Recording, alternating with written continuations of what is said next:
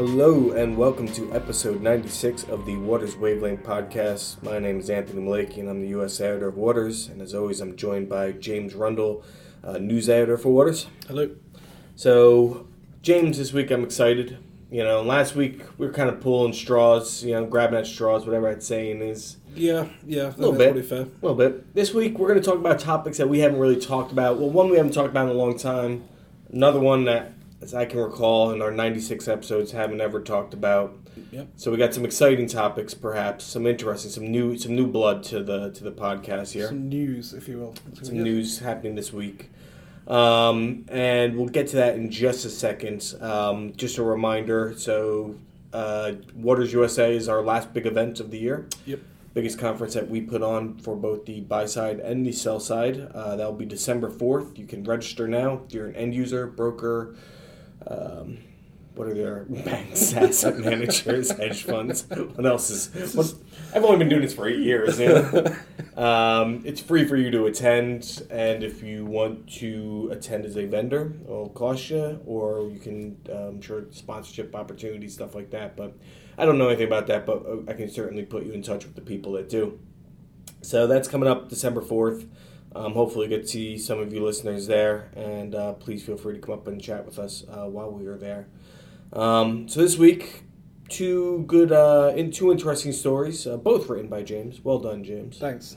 The salary's finally paying off here. So what do you want to start with? Do you want to talk with big tech, or you want to start with cat? Let's do the cat first. Okay. We'll talk about the interesting thing afterwards. So with the cat, first of all, we're recording this Wednesday late in the day, so this is going to go live Thursday morning, afternoonish Eastern time. There could be some developments, so we'll put that disclaimer first. But I guess to start off with, the cat was one of the first deadlines was supposed to go live today. Yes, November the 15th is when the self-regulatory organisation, so that's the stock exchanges, are supposed to begin reporting transaction data and order flow and participant data to the cat. And everybody, so the 14th, so that would be Tuesday, said, guys, please delay this. We're not ready. The SROs said this to NYSE, SIBO. Yeah, they sent it through on Monday. There's this big 48-page letter they sent through just saying, essentially, we're not going to be able to do it, and we need a delay of at least a year, possibly more. I think they wanted, the next phase is next year when the broker-dealers are supposed to start reporting. They wanted that delay to 2020 or something. But yeah, talk about a last-minute push for a delay. They were just like, we can't do this. We're concerned about cybersecurity. That thing that's come out recently with Congress being concerned about it as well because the SEC got hacked in 2016. And then I think it was about 8 or 9 o'clock last night, I got an email from the SEC with a statement from Jay Clayton saying, there's no delay. Yeah, and it, just on a side note, it is kind of interesting. You expect, Republican appointed Jay Clayton. Usually team up, on if you look at the people who are in charge of the agencies now, you've got Giancarlo, who's an industry man at the CFTC, who is clearly an advocate for the industry. And you've got Clayton, who is a Trump appointee, who I think many people, myself, certainly thought that he would be something of a soft touch for the industry. But no, he's turned around and he's just gone, no, I can't approve this as it is, so fair play to him. Yeah. So made a damn sight difference today, of course, but still. I get in today. I had a meeting in the morning, and just asked James how everything's going. So working on a frustrating story. Why was it frustrating, James? Why was it frustrating to write this story about the cat? Okay, so Bloomberg and Reuters did the whole story last night saying SEC rejects a cap delay proposal. And I was like, okay, what can I look at today? Because it's supposed to go live, and as far as I can see, the SEC has rejected that delay. So let's just ask the exchanges and see, okay, so the SEC said you still got to do it. Are you going to do it? Thinking I would probably get, the usual kind of phone put down on me a few times and lack of responses, but it's just phenomenal. Everyone's just like, not talking about it. Even Thesis, who's supposed to build the cat, I said to them, is it even operational, guys? Is anyone going to report to this? And they went, we can't talk about it. And not even anybody with background or anything like that. It's amazing. So I thought, okay, I'll talk to the SEC. Surely they're going to have something. So look, you just clarify, because Jay Clayton said that he wants all the SROs to work together to meet their obligations as soon as practicable, really. So I just said, look, you clarified in the chairman's speech,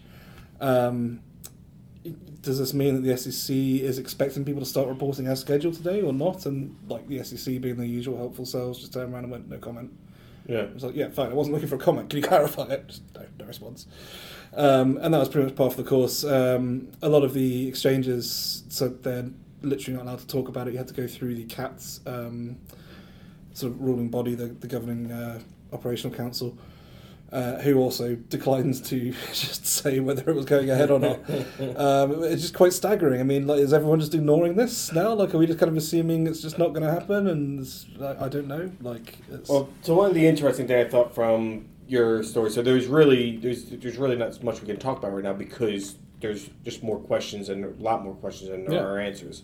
But for the story you spoke, you were able to get Jess Haberman. Yeah, from he's the director of compliance at Fidessa, who gave some decent insight into what you just said. And one thing I thought was interesting, he said, was regardless of the approach taken, the collaborative relationship between the commission and the SROs is under considerable strain right now. Yeah. So to get back to the point with Clayton taking over, it is kind of interesting that we've gotten to this point. Do you feel, and just you're a little bit reporting on this, and Dan was doing a lot of reporting, Dan DeFrancesco was doing a lot of reporting for us, but previously, do you feel that it was just that they came too late in the game and they saw kind of an opening with the cybersecurity? Because the way that I feel about it is they saw the cybersecurity, there was a lot of concern, everybody started picking on the cat, became this kind of, this target that would say, is this really, the smartest thing? We should slow down with this. And they thought, okay, we got our boy Clayton in there. We have a legitimate cybersecurity concern. We should be able to push this back. We can hang our hat on this and then it's fine. They just maybe played their hand a little bit too late, perhaps. I think so. And I think a lot of this criticism is particularly unfounded, quite frankly. I mean, when you go back to when people started talking about delay, it was Congress and the hearings in the Senate and the House, and they just said, as a result of this cyber intrusion, do you feel that you're capable of safeguarding this data? And it always seems to me to be a bit of a weird question because, the SEC, yes, Edgar was infiltrated the company filing system.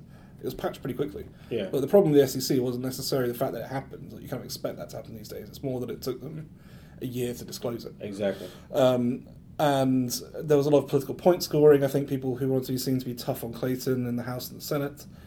And then naturally afterwards, the industry, which has never really been keen on this, I don't think, to start with, I've just latched onto this and thought, well, great, we can use this as a stick to beat the SEC with without realising it's not really. I mean, the SEC is one thing, but its thesis is running it. And in that 48-page letter, to be fair, they say, well, we can't possibly go ahead with this because thesis hasn't appointed a chief information security officer. And it's like... Right, you knew about this. Like, exactly. You know what cybersecurity is, guys. I mean, don't be numpties. I mean, that's the thing. It's like, why is this suddenly a problem? And I just find it amazing. I think Haberman said even, he's never seen an example where the SROs and the regulators have been at an impasse so close to a deadline and haven't come to some sort of agreement or consensus about how to move forward. I just find it quite interesting. It's like this game of standoff right now. Yeah, well, what are they going to do? And the question now is, what does the SEC do? Does it turn around and either censure these firms for not doing it or penalise them? The SROs, I mean, to what little credit I'm willing to give them, they probably have some fair points in it. There is a lot of information being here. There are maybe some genuine concerns about whether it can be safeguarded, but. At the end of the day, you guys have known this has been coming for a year. Why the huge 11th hour problems? Why is there a 48-page letter being sent to the SEC on Monday saying we cannot possibly do this in a year, let alone anything else? Come on. It's going to be interesting. Like I said, there's a very good chance that we're talking about this right now and some developments could happen. Oh, yeah, but they're going to have to. They can't ignore it. Yeah, right? exactly. We apologize for any of that. But James and I are both going to be at different meetings in Midtown, so we're not going to be in the office. And then by the time we meet up at about 5 o'clock, we're just going to want to drink. So exactly. Yes. Yeah. That's generally what happens around that time. But it's it's a fascinating, I think, from a market structure, regulatory interaction perspective, an example of how things can go so badly pear-shaped so quickly on something like this. And I don't know, I've just never come across anything like it, I don't think. It'll be interesting to see, again, in these next couple of days what's going to happen, and is this something of, a bellwether of how Clayton is going to handle, pushback from the industry toward regulations going forward. Yeah, exactly. So certainly some interesting plays to play out. And listen, if what we've just said is way off the mark, then talk to the reporters who come to you with questions, even on background off the record, and just give us something to go on here, guys. It's ridiculous. Yeah, it's like, listen, this will be worked out. We're just kind of just trying to finalize something or something like that. Exactly. Yeah, that's it. Well, all right. So let's go to something that is also it's not necessarily guaranteed, but another interesting theory. So James wrote another piece this week, looking at how big tech may take a bite out of asset managers. Asset managers could find themselves disrupted by technology companies in the near future.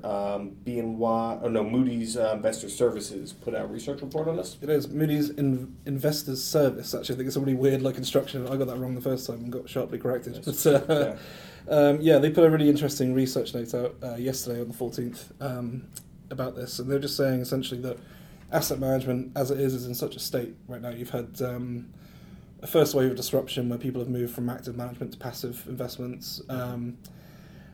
You've had a lot of fee compression, you've had a lot of outflows, and also asset management has typically been slow to adopt technology, so it's left it vulnerable perhaps to some of the big tech players who are increasingly skilled at areas that asset management is looking at, things like emerging technology, AI, data analytics, smart beta, that kind of thing, all just plays into the big tech companies' hands. A lot of these guys like Apple are sitting on dozens of billions of dollars in a cash pile. I've been hearing for a few months now that people are thinking some of these big guys are going to make a play into more complex areas of finance, and it's interesting that Moody's came out with this actually. Yeah. So we've seen a little bit of this already in Asia with Alibaba. Yeah, I think Huibao is their money market fund, and it's something like 23% of the total AUM of the market. Yeah, China's money market funds. And then you also had another example that was given was India with Paytm. Yes, just doing similar stuff. And also Wealthfront, a fintech company, announced they're launching a risk parity fund as well over here, which, I mean, it's probably less significant than the big tech companies because they're fintech companies. Sure. Deal with it. But, and it has been tried before. I mean, PayPal, I think, had a money market thing for about 6 years, but it ended up costing them money because they guaranteed a certain rate of interest on it, and they actually had to end up propping up after a while. But Steve Tu, who's one of the researchers who I spoke to, just said, given this move towards what are relatively simple instruments like Index Plus or sort of trackers and that kind of things, it doesn't require a huge amount of sort of, I guess, intellectual firepower to put in place. You don't need specialist money managers who actually manage portfolios. James, you don't want to give away that secret. Exactly, how can we do this? And the barrier to entry really isn't that high. And I just thought it was really interesting that you might see something like Google Asset Management or Apple, I guess iShares has already taken such a thing, something else. But it's something in that space coming in, and maybe these big tech companies already have, let's not forget, a pedigree in finance, things like Apple Pay, Google Wallet. A lot of their CFOs, ex-industry, ex-hedge fund bosses, that kind of thing as well. There's a very ripe market perhaps to move into. Yeah, because I remember I worked at American Banker, industry publication covering the retail banking sector. That's probably 9 years now ago or so. And, you heard about Walmart potentially coming in as a bank. That's still kind of, this kind of idea of disrupting. It's taken forever for that real movement to happen. What I find most interesting about this is somebody like Google. What happens when a major technology provider to financial service firms? I mean, think about how many firms are using Google Cloud Platform. Yeah. It's growing year over year and increasingly kind of into Amazon. Amazon itself, I mean, Jeff Bezos ran a hedge fund. Right? Yeah. He's got the experience. So you see Google go, and there's no reason why you're not. It would be interesting then become like, not only am I using this tech company, but also now I have to compete against them. I'm using my competitors' sort of infrastructures. I mean, I wonder if one of the things I asked Steve about, which didn't really make the feature, was, is this necessarily going to be a disruptive thing, or are we going to see, asset management giants teaming up with Google, so you get sort of a BlackRock Amazon partnership, or an Aberdeen Google partnership, or whatever, or are we going to see maybe even some of the bigger boys being acquired by some of these companies who just want to have that kind of franchise by ready-made, recently like BMP did with Janus Henderson's 40 Act franchise.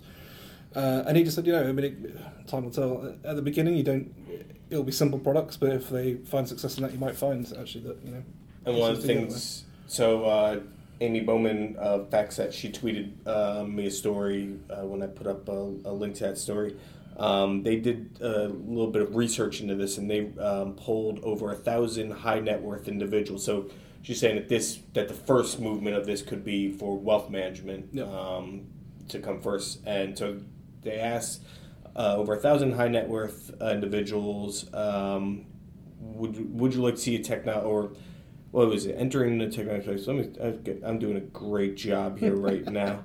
So they were just asking, of a group of firms, who would you like to see enter into the wealth management space? And Google was the most popular choice among those 1,000 respondents. And they have such a big background in infrastructure and standing right now. God, most of my life I give over to Google right now. With my photos, music, everything. It's just everything's on it. Even my iPhone, it's just Apple has it all. I mean, I think it's probably important to caveat that. Not necessarily saying that institutional mandates will necessarily flow to these places, but people who are comfortable with, say, Google, and as you say, who basically run their life through it already, or people who are tied into Apple's ecosystem, it already knows everything about them. It does it way better than current asset managers do. It knows their behaviour, it knows their spending habits, because they all use Apple Pay and things like that. It has that kind of know your client rather than know your customer necessarily kind of pedigree to it, and all the data that goes with it as well is kind of their bread and butter, right? So, and their ability to make a user experience that is beautiful and seamless is it'll outstrip anybody that's in the market right now. But it's and also for them, I guess it's it's just another data point, because these companies, they don't really care about the nickels and dimes you get from management fees or whatever. They care about the fact that they have access to all of this data, which is their lifeblood, right? Sure. And that side of the consumer they don't have already, they can get through that, which is equal parts kind of interesting and terrifying, I guess. But it's it's very cool. But I've completely forgotten what I was going to say. Well, I think it's good enough reason as any to move on. It's something that we'll obviously be following into the future.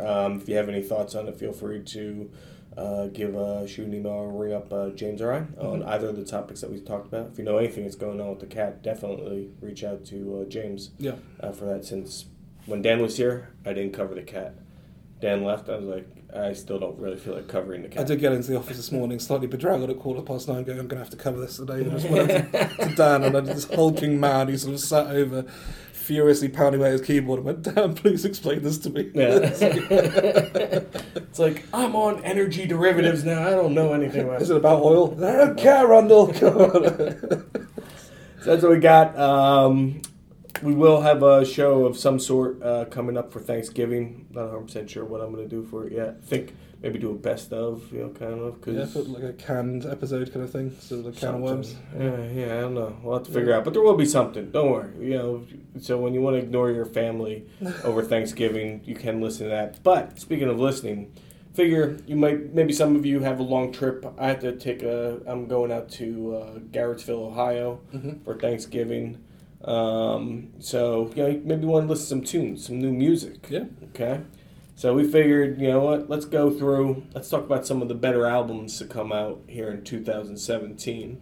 You want to fire it off? You got you're gonna hate everything that I say. Trust me. I hate everything that you say about anything. So it's a good thing we're doing a podcast. Yeah, exactly. Right? My music taste veers towards the kind of the punk rock side of things. So I'm not necessarily the most qualified person to speak for a broad audience, but for me, Hot Water Music came out with the first album in many, many years. They're very famous on that. Hot Water Music. Yep, Hot Water Music. Chuck Reagan and various other people, but superb. A band called Iron Chic from Long Island came out with an album which was very different from their previous stuff after their guitarist died of cancer, I think, and it was a really interesting kind of direction for them.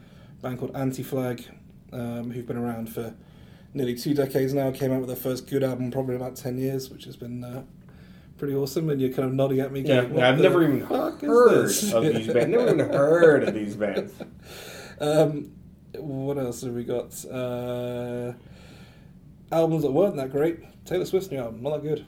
So, I was not, it's not as good as previous album. I think that she's taken a lot of heat. There aren't a lot of classics per se, Blank Space or whatever.